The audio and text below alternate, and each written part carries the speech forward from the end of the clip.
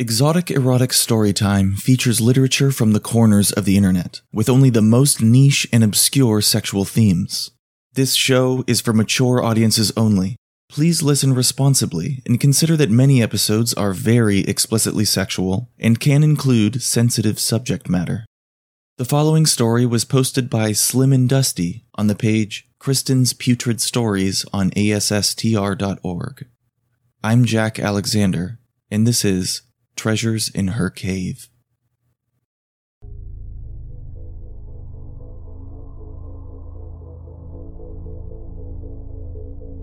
She visited them as regularly as she could.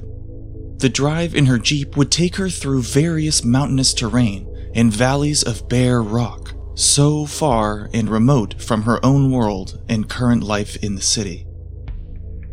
She would stay usually no more than 1 or 2 nights in her cave. While there, she would bring along plenty of jerry cans and some ration packs and enjoy her treasures in the intensity of her own self-made environment. Patiently, she would approach her cave with the same caution when she approached it the first time. She would wait for her dark eyes to slowly adjust to the light, and then she would move into her cave. She would open her bag of candles and light up the darkness just enough for her to make out her treasures inside, placing the odd candle strategically to create a delicious atmosphere.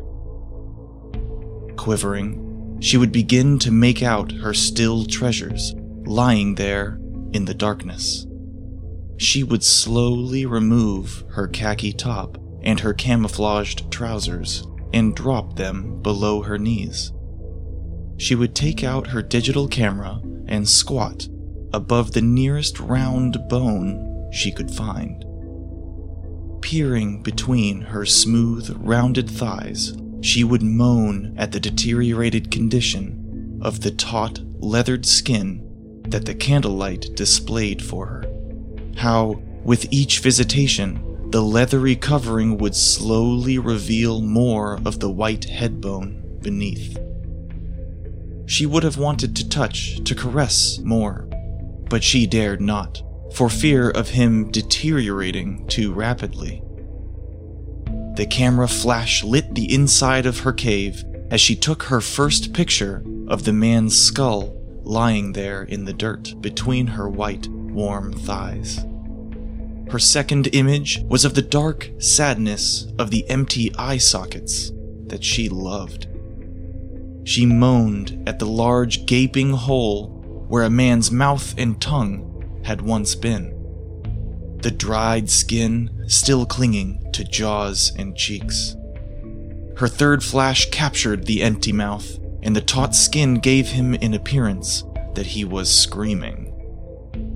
With images as overwhelming as this, she would start trembling. Slowly, she would stand with the camera around her neck and remove her panties, before squatting down to spread her legs wide and part her hot, moist labias with one hand. Her other hand would hold the camera. Moaning, she would feel her warm urine vacate her body. Her fingers would nimbly direct the yellow arc. Her self-discipline allowed her to start and stop at a given moment. She would aim and squirt at all the main orifice. The camera would flash, capturing her warming herself up with an easy target, aiming into each dark eye socket before she would direct her urethral opening to the neat round hole she had made in his forehead so many years before. Her favorite part was the screaming mouth hole. She would aim casually and squirt in stages, watching her salty liquid flow out from her tiny, pulsing warm hole and into the large accommodating mouth hole of the dead male soldier she had shot. Capturing each squirt on camera, she would slide a finger through her moist slit, starting slowly from the base of her vaginal entrance, right through to her swollen clit. She would complete the brief arousal by rubbing it tenderly.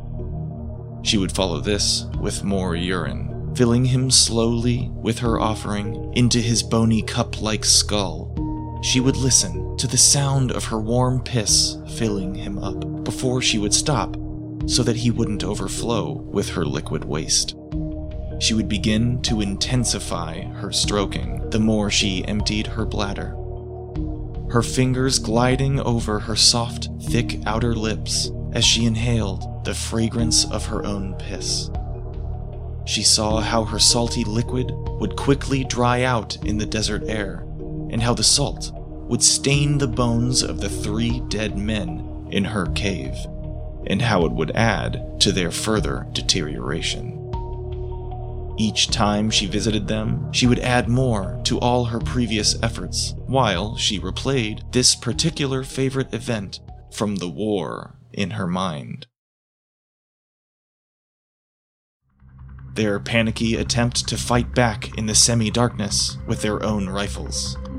She knew the terrain well, and she could have made the encounter long-winded and torturous for the men. But she didn't bother. She dropped them neatly as they approached the cave, so that carrying them inside was less effort for her. Piss or bullets, she had always been good with her aiming, and enjoyed the feelings that both gave her. She hovered around the cave briefly early the next day, removing traces of the event so that any wandering tribesmen or lost outsiders alike would not discover any evidence of what went on. She left them in the cave to bloat and swell and do what dead men do best, as their lifeless bodies would begin the process of slowly breaking down. She kept them fully clothed in their uniforms because she found it arousing to see the clothing deteriorate along with their bodies, their insides slowly staining their uniforms. She looked around her and relished the sight that she had made for herself there, and how the many bones of the men mingled together inside her cave. Her past moments of pure lust, of lying and rolling there naked amongst the remains of the 3 men, had caused their bones to mingle. She would rub herself against them and feel the weight of her warm body against their cold fragments. Her bare foot would extend outward to the nearest skull and slowly rub itself against it. Her camera would capture the image for her to enjoy later. Her toes would trace the contours of the eye sockets and then the mouth, brush against the teeth that remained in the upper row of her victim. She would caress the back of his skull with her heel before kicking it between her thighs. She gasped at the impact the large bone made with her exposed genitalia. She would rub herself then, before repeating the sweet action over and over, until she could take it no longer. She would then drop the head bone firmly between her warm thighs and spread her legs to begin pleasuring herself. She would aim short squirts of urine to splash over the remains of the man's head, cleaning him of dust. Gently, she would masturbate herself, while the skull sat facing her, silent and helpless to her manipulations and desires. She fantasized then as she put her fingers into action, thinking about what the young men whom she'd shot would be thinking of her now. She imagined them watching her, as her fingers deftly caressed her moist folds, before retreating across her naked belly to caress her full, smooth breasts. Her wet fingertips pinching her dark, erect nipples, as her belly tensed and writhed with each wave of deep passion. Reaching out, she would grip the skull before raising her legs. Slowly, she would press the skull to her shapely calves before sliding the skull gently down between her knees and thighs, down and down, until the whiskers of her cunt could detect his bony presence. Lying back, she would let her sex plant sweet kisses all over and around the shiny trophy, The candlelight would catch the moisture of both her urine and lust, now mingling across the bony surface, seeping its way into weathered cracks, assisting the further breakdown of his remains. Discarding the cunt-kissed man-skull, she would then reach for her make-do cock. She loved the feel when she pressed an upper leg bone to her vulva, squeezing it between her thighs. How, during lust-filled moments, the ball-shaped end would slip effortlessly inside her, like an abnormal giant penis. She would begin by lingering one end of the bone around her wet entrance, allowing it to touch her intimate parts with extreme subtlety. Her vulva would respond even more at the offering when she would allow her sphincter to caress a finger bone. She would close her eyes and feel the texture of the lovely bones working their magic in and out of her body, pushing her closer and closer to yet another explosive orgasm with the treasures in her cave.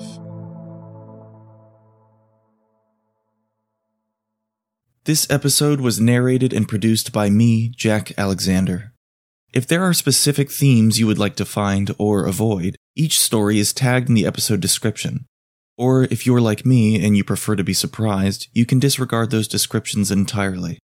If there's a story you would like featured on Exotic Erotic Storytime, you can send an email to jack@exoticeroticstorytime.com. And most importantly, thank you for listening.